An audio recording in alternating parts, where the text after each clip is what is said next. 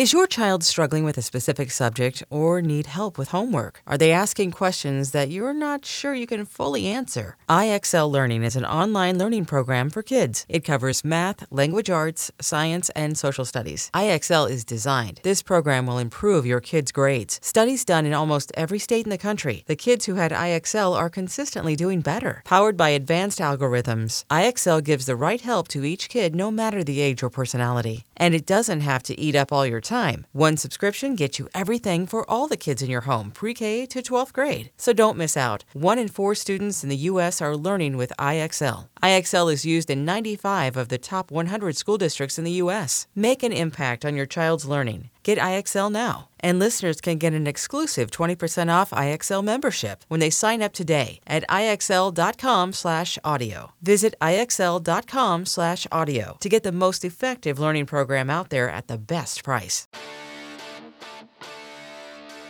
Welcome to another podcast from InsideCarolina.com, the independent voice of UNC Sports. Brought to you by JohnnyT-shirt.com, the go-to provider for all your Tar Heel gear.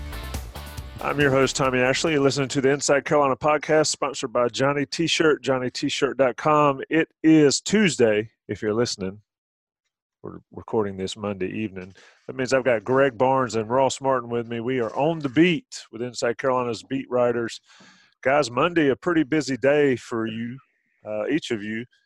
Greg, we'll start with the football side first. And some folks have said they don't like dual programs. Well, in the story of this, I'll post a link to the midpoint when we start talking basketball. But if you want to talk about football, we're here. Greg, what I got from the press conference, listening to pretty much all of them, this Notre Dame game is a big deal for North Carolina football. This is the game that, you know, Carolina, we can talk about Virginia, we can talk about Florida State, but this game right here is probably the biggest game on the schedule during the Mack Brown tenure, I think. Is that fair? Yeah, for sure. And let me say this first, Tommy, to your previous point. If you're not excited about North Carolina athletics at this point of the year, you need to look into the mirror and see if you're a big fan or not, because I can't talk about the fans, Greg. I know for Ross and me, this is our busiest time of the year by far. It's exciting, it's tiring, all those things. But when you're talking about a top 25 matchup with Notre Dame on Friday, you got the basketball season opener on Wednesday. That's a perfect bookmark for Thanksgiving. And so I would hope that everybody that's a Carolina fan would enjoy this type of podcast. Now to your other question, or to your main question, yeah, this is an incredibly big game for North Carolina. We knew this year this team was not going to be at an elite level. We knew this team was not, could they flirt with the potential of getting to the ACC championship game? Sure. Is the hope still there? Yeah, a little bit. I mean, some things are going to have to go really wrong for Clemson and Notre Dame for them not to get to Charlotte. But, UNC has not been eliminated. You win Friday. You're still in contention, right? But you're really kind of building the program. This is a team that was 6-6 in the regular season last year, able to win against Temple in the bowl game, close out the season on a good note. You wanted to get better this year, right? I think a lot of us projected UNC to go 8-3 this year. I think they'd probably take that at this point in time, how the schedule sets up. But this is the opportunity to say, hey, look, we're not there yet. We know that. We have some places where we have to get significantly better. But we've got potential. And does Notre Dame win this game 7 times out of 10, 8 times out of 10? Yes. Can North Carolina win on Friday? Yes. And so if they can capitalize and do everything they need to do and can do, this would be the biggest win in program history, because their best win thus far has been that game against Miami back in 2004, the John Bunning job-saving game on Halloween. The long Barth kick to win it was a good memory for everybody, I think. And this game has that opportunity. North Carolina has to take advantage. The defense, as bad as they looked early against Wake Forest, and they looked horrible. That's one of the worst defensive halves I've seen in a long, long time in Chapel Hill. they showed signs of how they can play better in the second half. You can't ask for much more from the offense. But if Jay Bateman can get some of that second half production early against Notre Dame and get this game into the second half where they're not down by 14 or 21, it's going to be a very fun afternoon of football for UNC fans. Tommy, does it feel like this game doesn't have – do you feel hyped up for this game as a fan? Not as much as it would be if it was full stadium, tailgating and all that. It's a little weird, and Greg just mentioned it, and he's right. This is the biggest game, could be the biggest win in North Carolina program history. And it just and Clemson would have been like that. Clemson would have been like that last year. I don't know. I think it's a combination of like no fans and the fact that getting to the championship game is going to be very, very hard to do because you don't control your destiny. If this game was a little bit earlier in the season, maybe been a little more hype. I don't know. I don't get the same vibes for the number 2 team as I would, but I'm certainly excited to cover it. I think it's an awesome opportunity for UNC, but I think it's a little bit less hype for multiple reasons that I just stated. Well, let's explore that a little bit because I find that interesting from both of you guys. I mean, this is going to be a national spotlight game on Friday, top 25 matchup. Notre Dame. I mean, but if UNC wins, it's a huge win. It's a huge win. Great win. Number 2. Program's going in the right direction, but it doesn't mean anything for their future this season in terms of, playoffs or ACC championship game. They've already lost to Virginia and Florida State, so they've kind of made their bed with the direction of this program unless for some reason something else happens in the next 2 or 3 weeks with Clemson and Notre Dame and Miami. And like you said in your article, like that's going to be very hard to happen. Well, and Greg, I want to get I don't know if as far as it doesn't mean much, because, I mean, they can – if they win out, they may not play in Charlotte for the ACC championship, but pretty good chance they got a New Year's Six bowl game. Okay. And that's a solid big deal. Don't you agree, Greg? That's still on the table, I think. Yeah, but I think Ross's point is interesting because I don't think he's alone in that belief. I think there's a lot of people that follow North Carolina that kind of have the same thought. And I wonder if you go back to 2004, for example, North Carolina was not playing for anything when Miami came to town. It was just an opportunity to fill the limelight from a top 10 team. And so if the conversation is, well, they kind of blew it earlier in the year and this is not going to matter with regard to the ACC championship or to a New Year's Six bowl or whatever it may be, I think that in and of itself speaks to the progress that Mack Brown has made in short term, in less than 2 years. That 2 years ago, if North Carolina had won a game like this, it'd be a pretty big deal. Larry Fedora may still be here, right? Mm-hmm. Now we're at the point where some are thinking, well, it's not as big as it could have been. I think that's pretty telling for where the program has come from. I think part of it has to do with the defense. I know you talked about that. I just think coming off that Wake Forest game, it's like, man, we can't stop Wake Forest. You think we're going to be able to stop Ian Book and Notre Dame? I mean, they went toe-to-toe with Clemson. That's going to be a tough ask. I think that's kind of got some UNC fans down, the fact that if your defense can't stop them, there's nothing you really can do because the offense has to play a completely perfect game, and you doubt that would happen against a better Notre Dame defense. Well, you look at Notre Dame and Louisville. I mean, what was that game? 12-7? Notre Dame and Louisville's trash, or has been, or was that point in the season at least. They beat Syracuse worse than North Carolina did. Louisville did? Yeah. Not that means anything, but if a tree falls in the woods, I mean, you could have said they never played, and I'd have said, "Oh, really? They haven't played yet." I think it's a huge deal. As far as the hype, it just doesn't feel the same way. And I know our people on the message board will let us know about it, but it doesn't feel the same as it would be, say, on a judgment night type situation, or even last year with Miami coming to town. It just seems different. It's just 2020. I mean, I think it's the 2020 deal.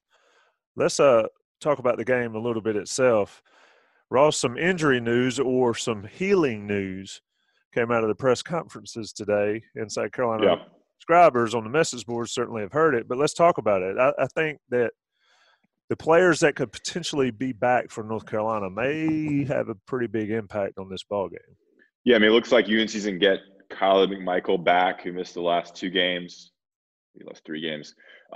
He's one of their best corners. He's going to play against Notre Dame, which is good. He's a big-bodied defensive back, which would be good to go against UN's Notre Dame's wide receivers and bigger tight ends. And then Storm Duck is practicing, which is positive. And there's a good chance he will play. There's nothing affirmative about that, but he is trending towards playing. Of course, Storm Duck has only played 2 games this season. And then so that's good. They get the 2 best cornerbacks likely back against Notre Dame. That timing worked out well. So then if you look at defensive backs wise, you have Patrice Rene, you have Tony Grimes, who played 29 defensive snaps against Wake Forest. Hollins has played a lot too, not very well against Wake Forest. So you have some depth now back at cornerback. They're going to get Brian Anderson back, it looks like. Though Querion Johnson won UNC's Offensive Player of the Year or Offensive Player of the Week last week at center. So you have Brian Anderson back at center. And Bo Krause is healthy and practicing as well. So Bo Krause will figure in. I asked Phil Longo about how much Bo Krause will play. And it sounds like they're going to kind of stick with what they have with Joffrey Brown, and Emory Simmons. And Bo will become a kind of a rotational player and mix in with them. But it's not like Bo's going to step in and be the man there. He's going to have to kind of earn his playing time back from 2 guys who have thrived without him there. So that is your Ross Martin injury update. I think they're huge, Greg. Let me put it to you this way. Bigger or more important, Bo Corrales and Brian Anderson return, or Storm Duck and Kyler McMichael return for this game? Oh, I don't think there's any question it's the cornerbacks being back. I mean, look at what North Carolina did against Wake. You didn't have Anderson. You didn't have Bo Corrales. And what do? You set a program record. But it's not Wake. In fairness, Wake and Notre Dame are on a little bit different levels. For sure. And I still think if you can get your top cornerbacks back, I think we all know that Patrice Rene is not quite back to where we thought he possibly would be coming off that injury. And understandable. ACL injuries are kind of brutally tough to overcome, and they're 9 to 10 month issues that you have to recover from, recovery process. So if you can get Michael back and you can get Duck back at close to 100%, that does give you a lot more flexibility in what Jay Bateman can do. Because all the things that we've talked about this year, Tommy, that are problematic for this North Carolina defense, Notre Dame has. You've got a very physical, very solid offensive line. Yes, they're down a couple guys, but not their best guys. And they still have some guys behind them that people around the Notre Dame program that can step in pretty successfully. And then you got a really good veteran quarterback who makes a lot of plays with his feet. So if you can't collapse the line of scrimmage and you struggle containing the QB run game, that's going to be an issue. And what does Notre Dame do? A lot of time of possession. They love to kind of beat you down the field. And they're not an explosive offense. I think they've had 21 touchdowns on lengthy drives this year of 7 plays or more. So North Carolina's defense is going to have to be ready, and they're going to have to make plays. One of the things that worked for UNC late against Wake Forest that Mack Brown and Jay Bateman talked about was they were finally able to get some stops on first down. And so once you get an offense, I don't care how good the offense is, once you get that offense in the 3rd and longs, then you can kind of tip the scale in your favor and have some success, even if you already have some issues like UNC does up front. Notre Dame, with the way that they play, they're going to have a lot of 3rd and shorts. And so it's going to be very tough on that defensive front to have success. So if you can have your cornerbacks kind of play on an island, so you can bring an extra defender or 2 up front, that's going to be very important for what UNC is going to want to do defensively in this game. Yes, I remember Notre Dame, and let me get this out, Ross, and then I'll come back to you. I remember Notre Dame came to Chapel Hill 2-3 years ago, and Ian Book, that was probably his first start, and he tore up Carolina, and now he's just gotten that much better. But the run game, Ross, is where Notre Dame can – I don't think Notre Dame will fall into the trap of if they're running it at 8 yards a clip, they're not just going to start throwing it for the heck of it. I know that Wake Forest started doing that a little bit in the second half. Other teams have done it. But I think Miles Murphy getting his hand free, I think that's could be a big deal. Yeah, that's where I was going to go. That was one thing I left off the Ross Martin injury report was Miles Murphy's club he's been playing with a club on his fist. I mean, God, that's so important for defensive players to be able to move with their hand and grip and things like that. So Myles Murphy has 2 hands to use. So he'll be playing a lot more. And as his reps continue to increase, I think you'll see Clyde Pender playing a lot more. I mean, this is the 9th game of the season now. So these guys are, they're kind of, as Roy Williams would say, they're kind of sophomores now. And you'll see, Des Evans, Kamen Rucker, all these guys we've talked about every week. They're at the point now with this bye week where they probably got tons of reps in the last week and this week. And so you're going to see these guys more and more and more for the next 3 games as they prepare them for next year. I mean, the game against Western Carolina, you're going to see them tons. But, Myles Murphy, they're really high on him. Des Evans has had a great 2 weeks of practice after not playing against Wake Forest. So the depth that I think a lot of fans hoped they'd have on defense, I think it's coming to fruition now, especially with defensive backs being healthy and the young defenders, defensive line guys being healthy and more experienced and getting some valuable reps. Bateman just ready for these guys. He's ready for these guys to be great in 1 or 2 years. He talks so glowingly about the guys that he's recruited in. Greg, what do you think about Art Chansky asking Bateman for his game plan on stopping? Well, that's actually an interesting thing about how. Question I thought about how you're going to slow down or get Notre Dame off the field, because they're going to want to keep Sam Howell off the field. So Art Chansky was asking about how do you get them off the field? What's your game plan to get Notre Dame off the field, and kind of asking for his plan.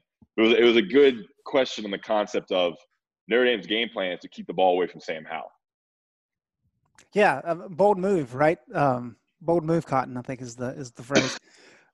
Yeah, it's maybe 20 years ago, coaches were more willing to share that kind of stuff, but with Phil and with Jay, and kind of schematic X's and O's, they're not going to let any of that leak. But you're right. I mean, it's the story of the game, and it's one of those things that you can kind of tell that the difference in these programs where they are right now.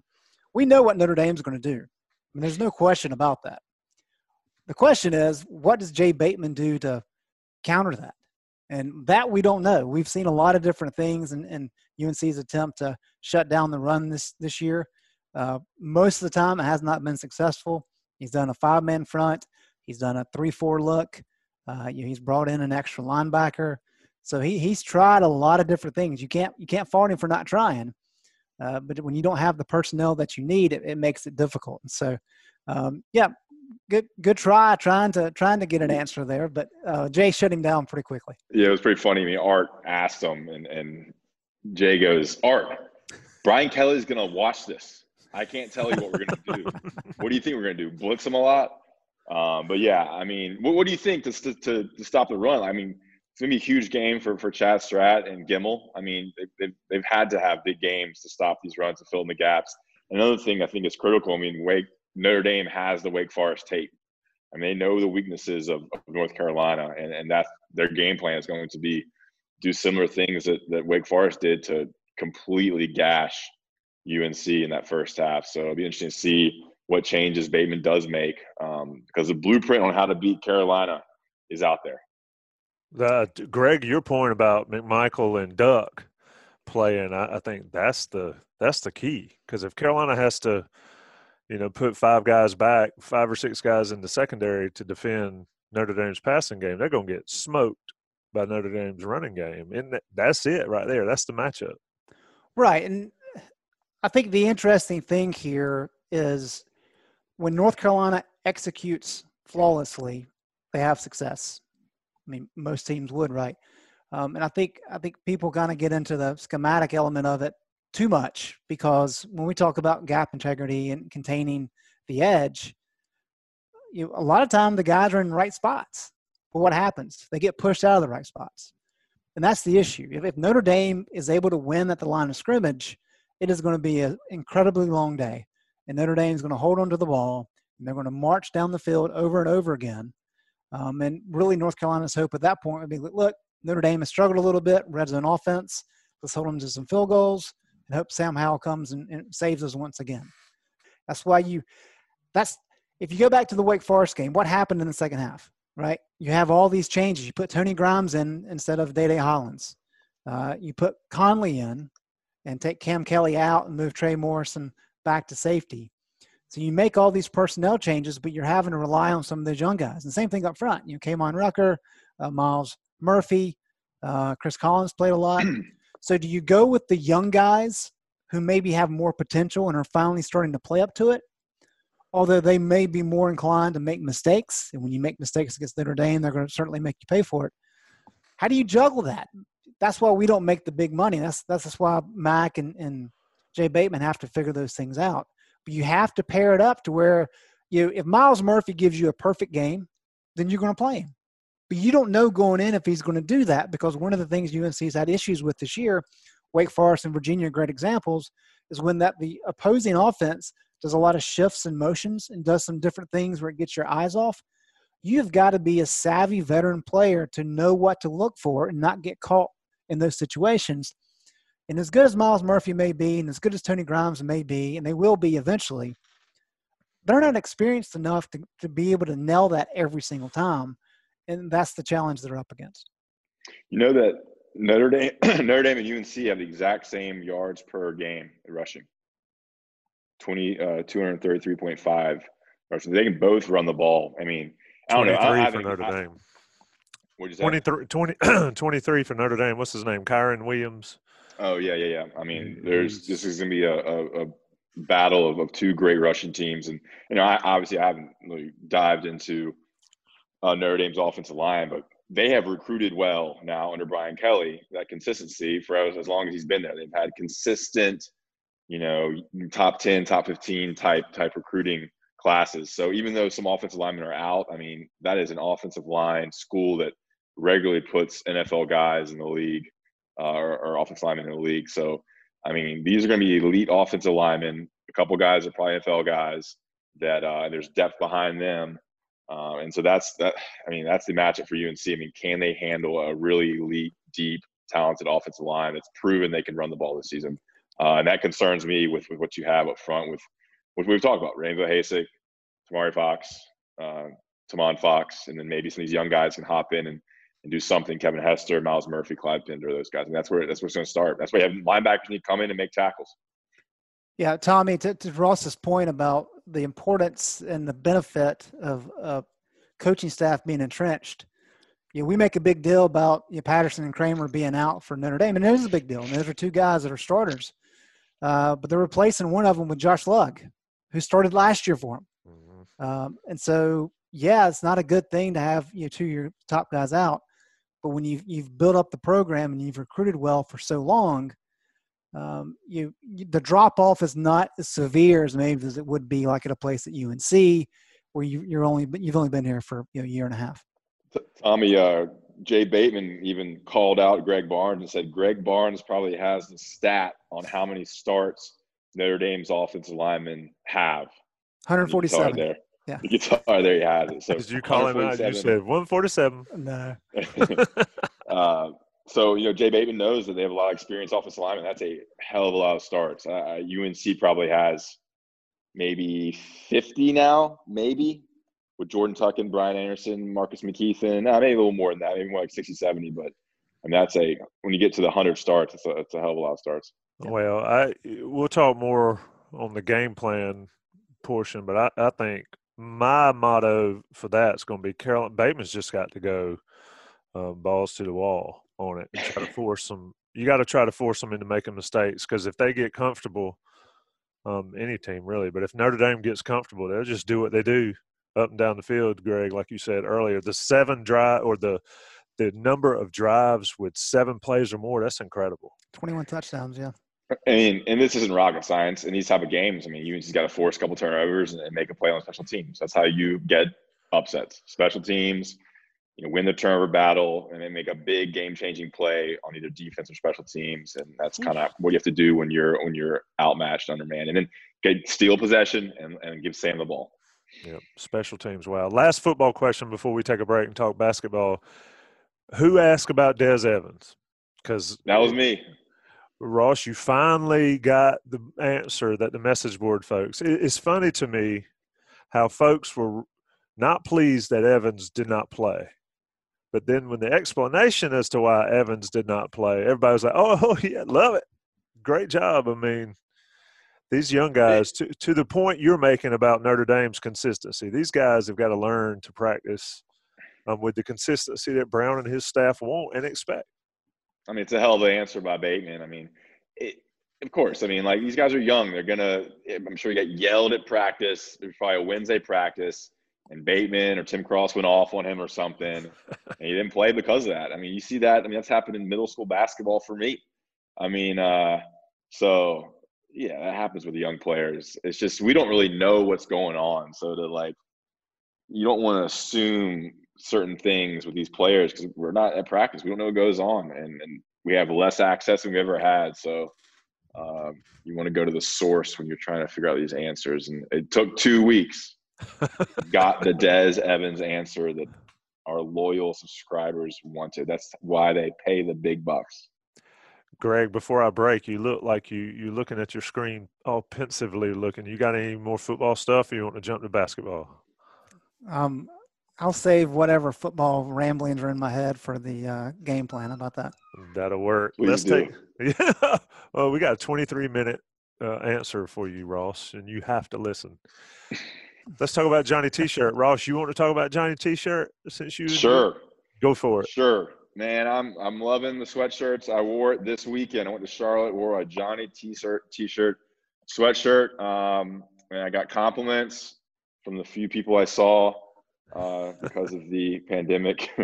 But Giant T-shirt, giantt-shirt.com, right on Franklin Street, and online at giantt-shirt.com. A great place for all your UNC stuff. You can get, posters, magnets, little gifts, stocking stuffers, sweatshirts, hats, toboggans. I have a little toboggan hat I want to get for my niece and nephew. I'm going to get it from Giant T-shirt. When I do that, I'm going to use the Inside Carolina 10% off discount code found right on the Tar Pit and UNC basketball premium message boards. They've been with us for a while now, supporting our podcast. Make sure you rate, review, and subscribe to help us.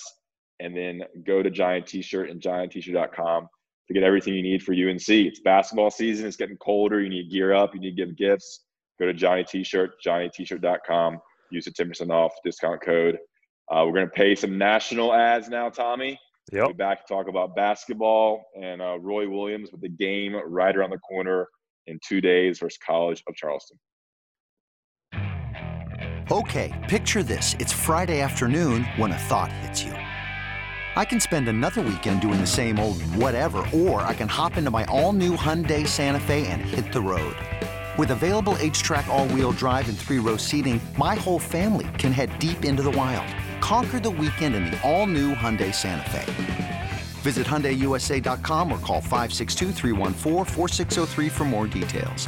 Hyundai, there's joy in every journey. eBay Motors is here for the ride. Remember when you first saw the potential? And then through some elbow grease, fresh installs, and a whole lot of love, you transformed 100,000 miles and a body full of rust into a drive that's all your own. Look to your left. Look to your right. It's official. No one's got a ride like this. There's nothing else that sounds like, feels like, or looks like the set of wheels in your garage. With over 122 million parts, you can make sure your number one ride or die stays running smoothly, so there's no limit to how far you can take it. Brake kits, turbochargers, engines, exhaust kits, roof racks, LED headlights, bumpers, whatever your baby needs, eBay Motors has it. And with eBay Guaranteed Fit, it's guaranteed to fit your ride the first time, every time, or your money back. Plus, at these prices, well, you're burning rubber, not cash. Keep your ride or die alive at ebaymotors.com. Eligible items only. Exclusions apply. Ross Martin taking us out. I'll bring us back. You're listening to the On the Beat podcast with Tommy Ashley, Greg Barnes, and Ross Martin. Like Ross said before the break, take a second to rate us, review us, subscribe, and all that stuff. We're hitting some good numbers. We need better numbers, and by you subscribing and rating us and review us, it's very much appreciated and helpful. Yeah, I mean, it really makes a difference when you review in terms of where we are in the Google search and Apple search and stuff. So you got to rate and review, and of course, subscribe. It does make a difference if you can just write some stuff and give us a 5-star ranking. Right, Greg? Yep. Greg could care less. It always matters. Everybody comes for Greg Barnes anyway. Let's talk about basketball. Roy Williams saw no beard. I guess Roy is ready for the season to start. Ross, do you think he really doesn't know who's starting on Wednesday night? I mean, yeah, he knows who's starting. But he wants it. I don't think he wants his players to know. He wants them to keep competing. But I think it's the lineup that I think Greg and I both Greg, Sherelle, and I, we did a bunch of videos, and we decided that the lineup is probably going to be Caleb Love, R.J. Davis, Leaky Black, Garrison Brooks, Armando Bacot. You'd imagine. I don't know what else would happen unless Anthony Harris gets healthy, but that's what we think. And Playtech. Yeah. What do you think, Greg? I mean, you've been a Playtech guy this offseason. Yeah, I think his veteran leadership. I think his veteran leadership and the fact that Roy has told us time and time again that RJ and Caleb are both going to have to play at the point. As we get closer to game time, I'm hedging my bets a little bit. I'm kind of starting to think that maybe it's going to be Playtech in the starting lineup instead of one of the two freshmen. Yeah, I mean, I definitely get your point in terms of veteran stuff, but you just look at the talent. You're like, man, R.J. Davis, Playtech. There's just such a difference in talent. No offense. I mean, I love Playtech. He's a great interview, great guy. I love covering him. But yeah, I mean, I think if you go pure talent, it's R.J. Davis. I think if you look at experience and veteran and maybe that stabilizing force, I get why Playtech would make sense because they didn't have a scrimmage. No scrimmages, no exhibition games. There is kind of that newness to playing in college. We'll see. Yeah, and I think also your point about Anthony Harris is key here because we're just kind of throwing junk against the wall and seeing what sticks. But if Caleb and RJ are your two primary point guards, which is what Roy said, you've got to spell them, right? So if you start them together and they play a lot together, yeah. How do you sub one out and bring Playtech in temporarily and let the other one slide? I don't know. So those are the things Roy has to figure out. He may be set on, hey, these are going to be my two primary guys, even when Anthony comes back. But how do you balance those things out? And the other thing, when I spoke with Anthony Harris a month or so ago, he was like, yeah, I could play point too. Like, that's not out of the discussion. So you've got a bunch of options there that they can use. And he may not know. He probably knows. I kind of agree with you, Ross, that he doesn't want his players to know yet. But I'm not sure that it's a sure thing in his head yet. My eyes will be – go ahead. Real quick, Tommy. My eyes will be on that R.J. Davis, Caleb rotation because that is interesting. One guy, I mean, you can't play – take one out at some point to rest, but then the other guy comes in at point guard. So that rotation is going to be interesting. And then how Bacot, Day'Ron, and Walker rotate. I mean, one guy's not going to play a lot. Walker probably won't play as much.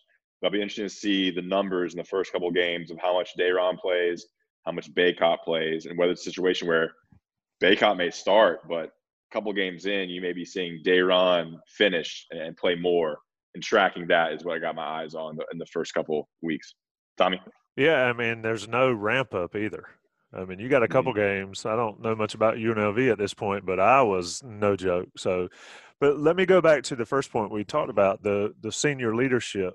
And Greg, I'll ask you first. I mean, doesn't having Leaky and Garrison satisfy that for your starting lineup, or do you think you specifically need a senior or upper class leader in that backcourt? Yeah, just in the few times we've talked to Roy this preseason, the amount of praise that he has heaped on Garrison Brooks in terms of leadership has been eye-opening to me. He talked about him being a security blanket today. He's repeated several times that Garrison's the guy that if he has any questions about the team or needs suggestions about the team, it's Garrison that he goes to. And so that says a lot to me because there haven't been many guys like that. Marcus Page was like that. Joel Berry was a little bit like that. Maybe Penson. There's only a handful of guys over the years, though, that you can kind of talk about. David Noel clearly is one. I think Bobby Frazier was like that. So that speaks a lot. And so, yes, that carries a ton of weight, and that alleviates a lot of those concerns. I guess the question is and I know Leakey's at the 3, and that technically is part of the backcourt, but it's really kind of a forward position. And so I don't know if you need a play tech in the backcourt to kind of keep the freshmen settled in. Maybe not. Maybe I'm making too big of a deal about it. But certainly you're right. Having Brooks and Black in there help with the leadership aspect and the veteran presence. And one thing Roy pointed out today is that whenever he has started a freshman at point guard, there's always been the backup has always been an upperclassman or someone with some sort of experience. You got Bobby Frazier with Ty Lawson. You had Quentin Thomas with Bobby. Yeah, Quentin Thomas when Bobby started as a freshman. Right, yeah. You had Nate Britt with Marcus Page. You've always had some sort of veteran there to kind of be some sort of security net, someone they can kind of talk to. But this year you got, if we think we're right here, you got 2 true freshmen as the 2 primary point guards on the roster. And to your point, Greg, you always had an upperclassman beside them in that starting lineup. Yeah, correct. And I was going to say, I mean, if you go back, and one thing that Roy has liked to do over the years, to both your points, is not only has he liked to have somebody that's a veteran in the backcourt with him, but I mean, look at Joel Berry's freshman year, right? When he was playing a lot at point, it was because Marcus could slide over and play the 2. And the reason why is that Roy really wanted the freshman just to learn the point guard spot because it's so difficult. And before saying, hey, learn the 1 and then also learn the 2, there's a lot of conflicting elements there. And so he always wants the freshman, if at all possible, to strictly learn the 1. And then as they get more advanced and they grow and all these things, they can start shifting over to the 2 some. You don't have that luxury this year because with Anthony Harris out, you take Playtech out of the discussion. Both Caleb and RJ are going to have to play. They're going to have to play together. So somebody's going to have to play the 2. And so that's already some difficult aspects there. And as you said, Tommy, with this not having a lot of these easy games early in the year like you're used to having, I mean, there's going to be some good teams in Asheville before they even go to Iowa. So they're going to have to learn on the fly. Are you going to Asheville now, Greg? We figured that out? Yep, I am. Okay. And I think Leaky to the Maui Invitational in Asheville. Yeah, we should be. It's funny, Tommy. We should be in Hawaii right now. I know. Don't. I thought about that. I thought about that a couple times this weekend. And I was like, dang. I think I just went down another slide at Atlantis this time. Literally this time last year. Yeah, we were all in the Bahamas. That's right. The perks. Yeah, I think Leaky. Right. I mean, I've been waiting for this Maui trip for literally like 8 years.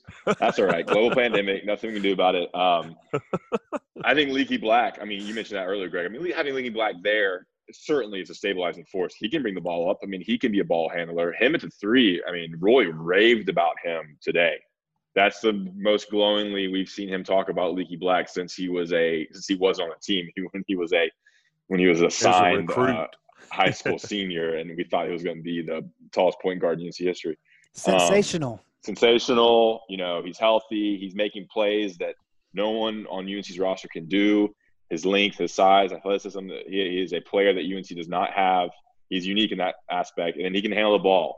So he adds a lot of things to this roster. And if he can put everything together, I mean, it sounds like he's going to be a big-time difference maker this year. And the fact that he has played some point guard, he is a ball handler. He kind of knows the deal. He can definitely help out the 2 rookie guards in a pinch or in moments where they do need some stabilization. But I'm glued into Leaky as well. I mean, he can knock down a couple of shots. I think he can have a really solid season and be that difference maker for UNC. We know they can score down low. We know they have great young point guards, but having a really good player in the middle can also help, or at the 3 spot rather. Yeah, and he's got to play with confidence, and I guess being healthy will be big for him because I don't think people realize how bad he was hurt and how that affected him across the board. Let's talk about the big guys. No need to really talk about Garrison Brooks. Like Roy said, I think the question was how much better can he be? I don't know if that jump will be as noticeable this year. If he develops a good 3-point shot, then that's pretty impressive. But let's talk about the other guys. You mentioned Day'Ron and Bacot and Walker Kessler. Ross, where do the minutes get split? I know you thought Day'Ron might – you mentioned just a second ago, you thought Day'Ron might be the closer or on the court at the end of the game. But I'm not sure Bacot won't have a lot to say about that. Is he kind of getting lost in the mix? Yeah, I mean, honestly, I've never seen Day'Ron play in person. I've never seen these guys play in a UNC uniform. I have no concept of how good Day'Ron or Walker will be, but just listening to what Sherelle has told me and things like that, it seems like Day'Ron brings an intensity and a level play from a rebounding aspect and from an offensive glass aspect that the UNC really needs. I think it's really going to push Bacot to be a better player. I think it's awesome that all three of these guys are going to be there at the center position. Who comes in for Garrison, I think, is also interesting. When Garrison needs a breather, do they go two centers, two really big guys, go Day'Ron and Bacot, which would kind of give you some issues maybe on the defensive side of things, or do they go small and move, a 3-guard lineup and move Leaky to the 4 and play a center? Because, Brooks can't play 40 minutes. He's probably going to play closer to 30 minutes this season. That'll be interesting as well. And then how much Walker plays, I'm also interested in. But, I'm pumped to watch Day'Ron. I'm pumped. We've heard about him for 2 years, committed early, huge, athletic, runs the floor, one of the best rebounders as a freshman that people have seen, apparently. So I'm just interested to see these guys on the court, see what they can do. Greg, you think Roy balances it, or you think Garrison plays 35, 36 minutes? That's a good question. I think in games where it's required, he'll probably play more. I think on the average, he'll be closer to 30. I do think that's a great point about what do you do when you take Garrison out. I think the fact that Roy acknowledged that he's even tried Garrison at the 3 a little bit, unsuccessfully. I don't see that. I don't see it either, but that does suggest that maybe there's somebody who can step into the 4 and play. Okay. But I think the issue is going to be you have so many of these teams that basically play a small lineup. We know Garrison can slide out on the wing and defend. That's not going to be an issue. But if you've got a good shooter that's going to step out and knock down some, or at least threaten to knock down some outside shots, who's going to fill that void? Is Bacot going to do it because he's a year older? Is Sharp going to do it because he's so athletic? I think we all probably in agreement that it's not going to be Kessler. He'll be kind of the true 5. But how those guys handle that will determine if Roy has to go with a 4. I do think the fact that Bacot is back, and he's every time that I've talked to him, which Grant's only been twice, but he's pretty adamant that he wants to make amends for last year, and that he was really hurt last year. He played well early when he was healthy, and just never could get back to that level. And the fact that he went and met with Caleb Love this summer, and the reason he did that is because he wanted to work out with UNC's potential starting point guard to develop that rapport, because he wants to make sure that UNC bounces back and that he has a better year this year. And so I think with Brooks and Bacot, if those guys can play solid early, you really allow Kessler and Sharp to come along slowly. Now, as we get to February and March, they'll have plenty of time by that point in time to kind of show what they can do. And maybe they do take over. Maybe they are the guys who are going to play a lot alongside of Garrison. But just having that luxury of having Bacot initially to let those guys come along at their own pace, I think is very beneficial for Roy. Yeah, I think Bacot's great. People have been bashing him. He almost averaged double-double last year. It's not like he's chopped liver. He's a 5-star guy who's a very talented player. Had I would say an above-average season that you would expect for a 5-star freshman. So he's certainly good, and I think it's great that him and Sharp will be battling for minutes. It probably helps both of them. They can each kind of play 20, 22, 18 minutes per game. See how that shuffles down. But in no way am I saying Bacot's not going to be playing. He's going to be playing a lot. I don't know if at the end of the game or end of the season whether they start one guy over the other. We'll see about that. If Day'Ron Sharp is better than Oregon Bacot, then you got something. And Roy will go with the older player if it's a tie. Yeah, because Bacot, before he got hurt against Oregon, we saw it up close. Now, he got destroyed the night before that against Michigan, but if he can play like he played against Oregon in the Bahamas, Yeah, Carolina, it's a good problem to have. Yeah, and to Ross's point a minute ago about the depth, the benefits there. Think about the last year. You had Brooks and Baycott. Who were they going up against in practice? Justin Pierce. He was the backup. Walker Miller. And Walker Miller. Yep. So you put Day'Ron Sharpe in there and you put Walker Kessler in there for 5 weeks. That's a significant change, and that's going to be beneficial for everybody involved. It will be interesting to see if they ever go small, because they have a lot in the last 2 years. And with thinking where Garrison, what happens when Garrison comes out of the game if they move Leaky to the 4? Because he's 6'8", man. He's a small ball 4 in the NBA, his size. So we'll see what if Leaky Black plays any 4 this year. I doubt we'll see much of that because Roy likes to go big whenever he can. So if Carolina goes small, then who's out there? Assuming Anthony Harris is not healthy yet, who's the small lineup with Leaky at the 4, Greg? Oh, you've got a lot of options. I mean, if you want to go crazy young, you can put Puff or Walton at the 3, and then put RJ and Caleb in the backcourt. You can put Playtech in there, and when Harris comes back, you got tons of options. So I think the 3 spot is we haven't talked about it much. We haven't talked about any today, but we've talked about some in the build-up here. But that's interesting because you've got Walton primarily is going to play there, maybe some at the 2. Puff's going to play there, and Leaky's going to be there. And so, I mean, you've got a lot of depth across the board. I mean, you're talking about in the backcourt, you got Caleb and RJ and Playtech and Harris when he comes back. Those are 4 good options. You got 3 guys at the 3, and then you got the guys in the post like we've talked about. So Roy's got tons of options with how he wants to set up this rotation. And I wonder if that ample amount of options that he has, if that's one of the reasons he's still kind of scratching his head about, we're just going to have to see how rotations plays out, because he hasn't had exhibition game. He hasn't had scrimmages against other teams. So he hasn't really been able to play around like he normally would. What's the chances that Roy Williams plays 5 freshmen at one time in any particular moment? Yeah, I think we could see that. We could see Love, Davis, Puff, Day'Ron, and Walker for sure. I don't know how much we'll see it in games that matter, but it's not a stretch. It's not a stretch to see them on the court. I think that small ball lineup you're talking about, Tommy, would be Love, Davis, Puff. I think Puff's like 6'7", 6'8" too. I mean, he's a bit, and he's apparently bigger and broader than Cam was, maybe at the same age, or is going to be a little bit stronger and a little bit more physical. And you go Leaky at the 4, and then Garrison or Day'Ron or Baycott at the 5. That'd be your small ball lineup there. A lot of options, Greg. Let's get close to wrapping this up. And if folks haven't watched Greg and Ross and Sherelle McMillan on all the preview podcasts and all the different stories, the player reviews and all that, the 10 takeaways or storylines, you need to check them out. They're right here on YouTube, and they're right there on the podcast channel as well.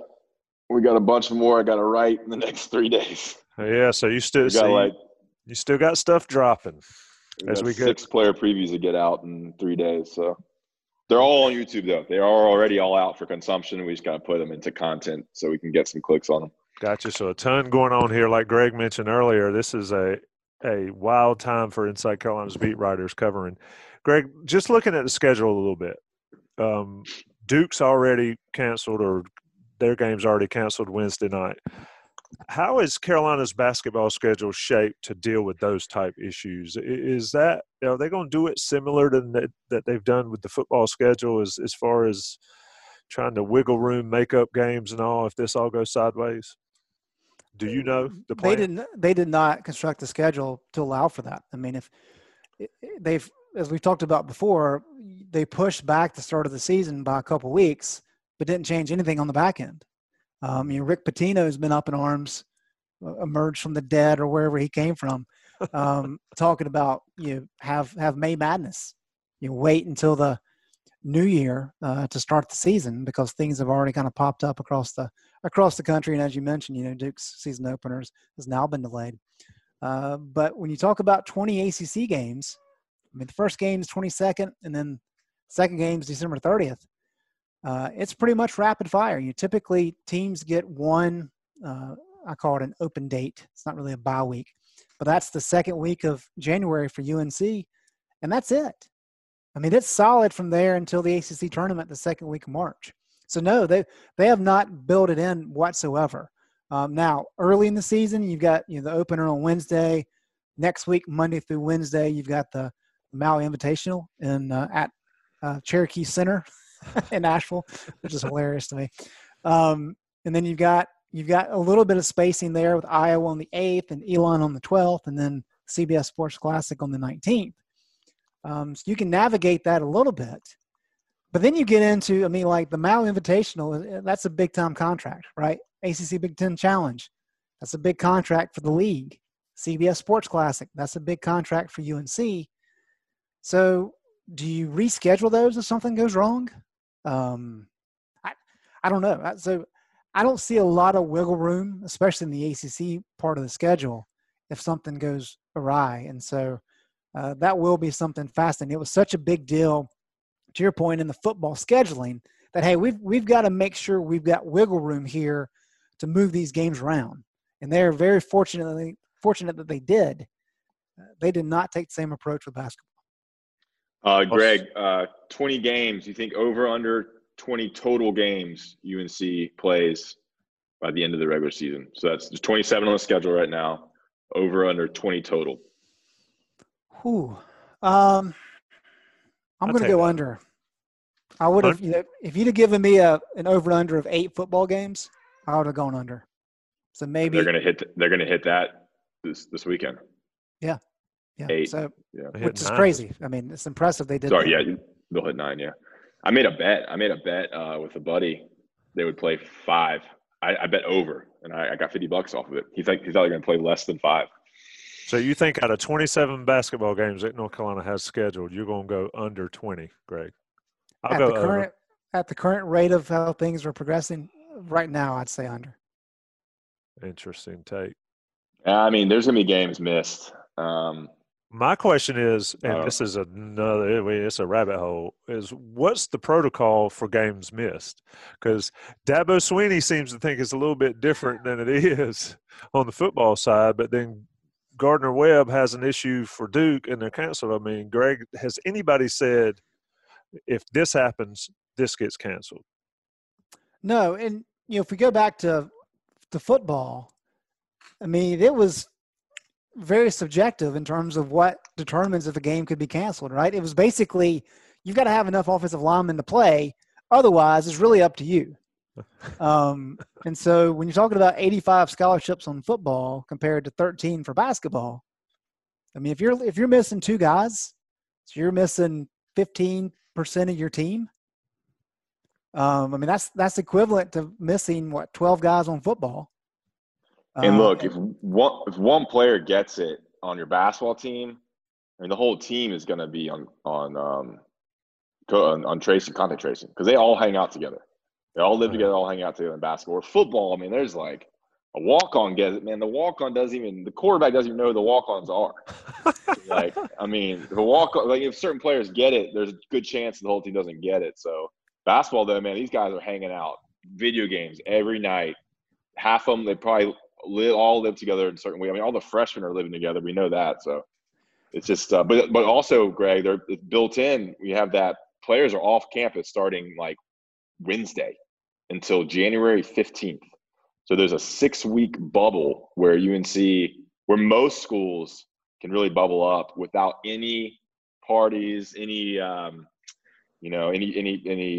girlfriends here, anything like that. So that's what's going to help the season at least get started. I think is that 6-week bubble, all of December and most of January.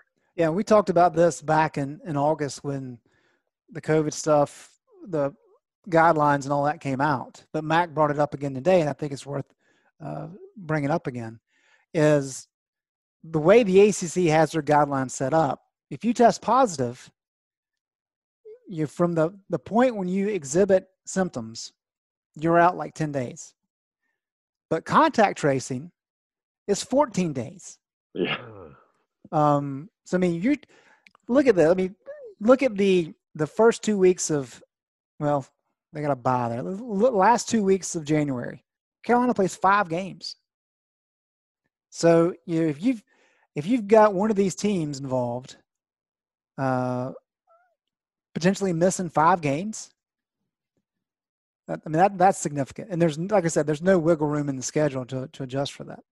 It's almost like, all right, I have to sell out 14 days. Give me COVID now so I can at least play in these next 2 games because I only have to miss 10. Yeah. All due respect to those affected. It's bizarre how it sets up. But, yeah, I mean, so my question is it more important to win a basketball game or is it more important to get the money that comes from playing in a basketball game in 2020? Greg? Well, if you're not going to allow any fans, I don't know. I don't know. I do think – I don't not to change the subject on you, Tommy. But I think the Clemson-Florida State situation is fascinating. Granted, I don't have to cover it, so I can look at it as a fun observer from the outside. I think both sides make valid points. You're talking about one player who exhibited symptoms during the week, tested negative, practiced, and then finally tested positive, I guess once they got down there. And one player blew up that entire game. And everybody's blaming one another. But I don't know. I don't know what you do in that situation. I was trying to ask Mac about it. I didn't phrase it the right way. I was trying to get Mac to comment on what Dabo said today. But Dabo wants Florida State to pay them for the travel expenses. So $300,000? The whole team was down there.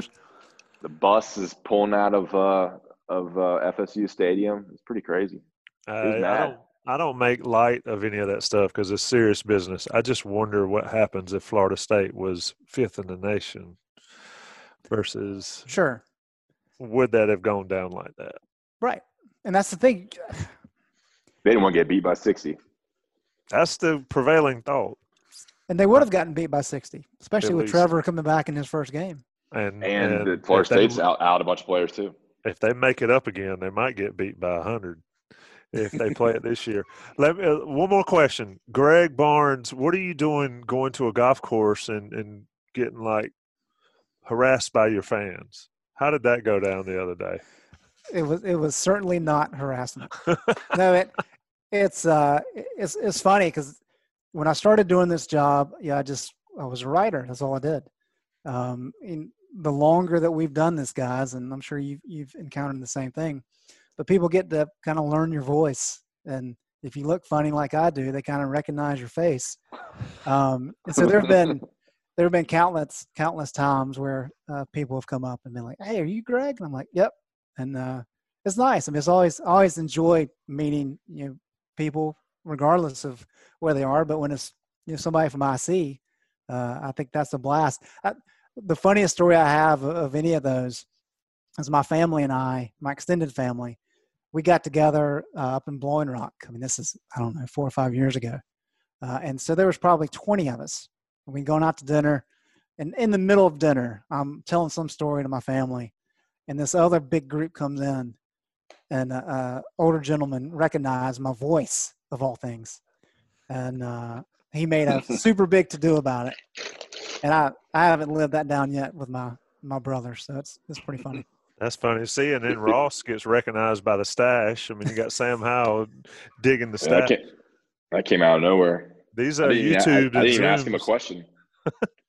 The YouTubes and Zooms are getting everybody recognized. Here in the office earlier today, right after Roy Williams' press conference, I'm sitting here. Someone just comes into the office, opens the door, and it was like, "Hey, man, stop by. Love the podcast. Love what y'all do. I've been a subscriber since 2004. I mean, he's probably listening right now. So he listens to every podcast. So shout out to that guy. But he came into the office. I was like, did you give him some free stuff? Yeah. No, I don't see anything around here. But he says he hangs out near here and just stop by. And this is the first time I've been in the office since before March. My internet was being wonky, so I just came in here to get some stuff done. And fans are everywhere, man. They'll find you. We love it too. They pay the bills, and they are, for the most part, at least somebody doesn't come up to you, Greg, and go, "Hey, man, you suck." Like if we were doing something else. That has not happened to me. The voice thing has happened for sure. I have to be careful at football games. But anyway, you guys are tucked away in the box. That'll do it. It's been the On the Beat podcast. We've covered the waterfront, Carolina and College of Charleston Wednesday night.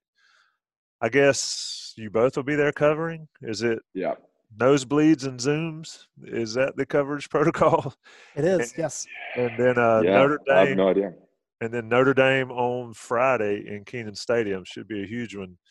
Rate us, review us, subscribe on iTunes, Apple Podcasts, however you get it, and on YouTube as well. Give us those 5-star reviews and ask a question. Maybe we'll ask it of our celebrities here on the Inside Carolina podcast. Greg and Ross, I appreciate it.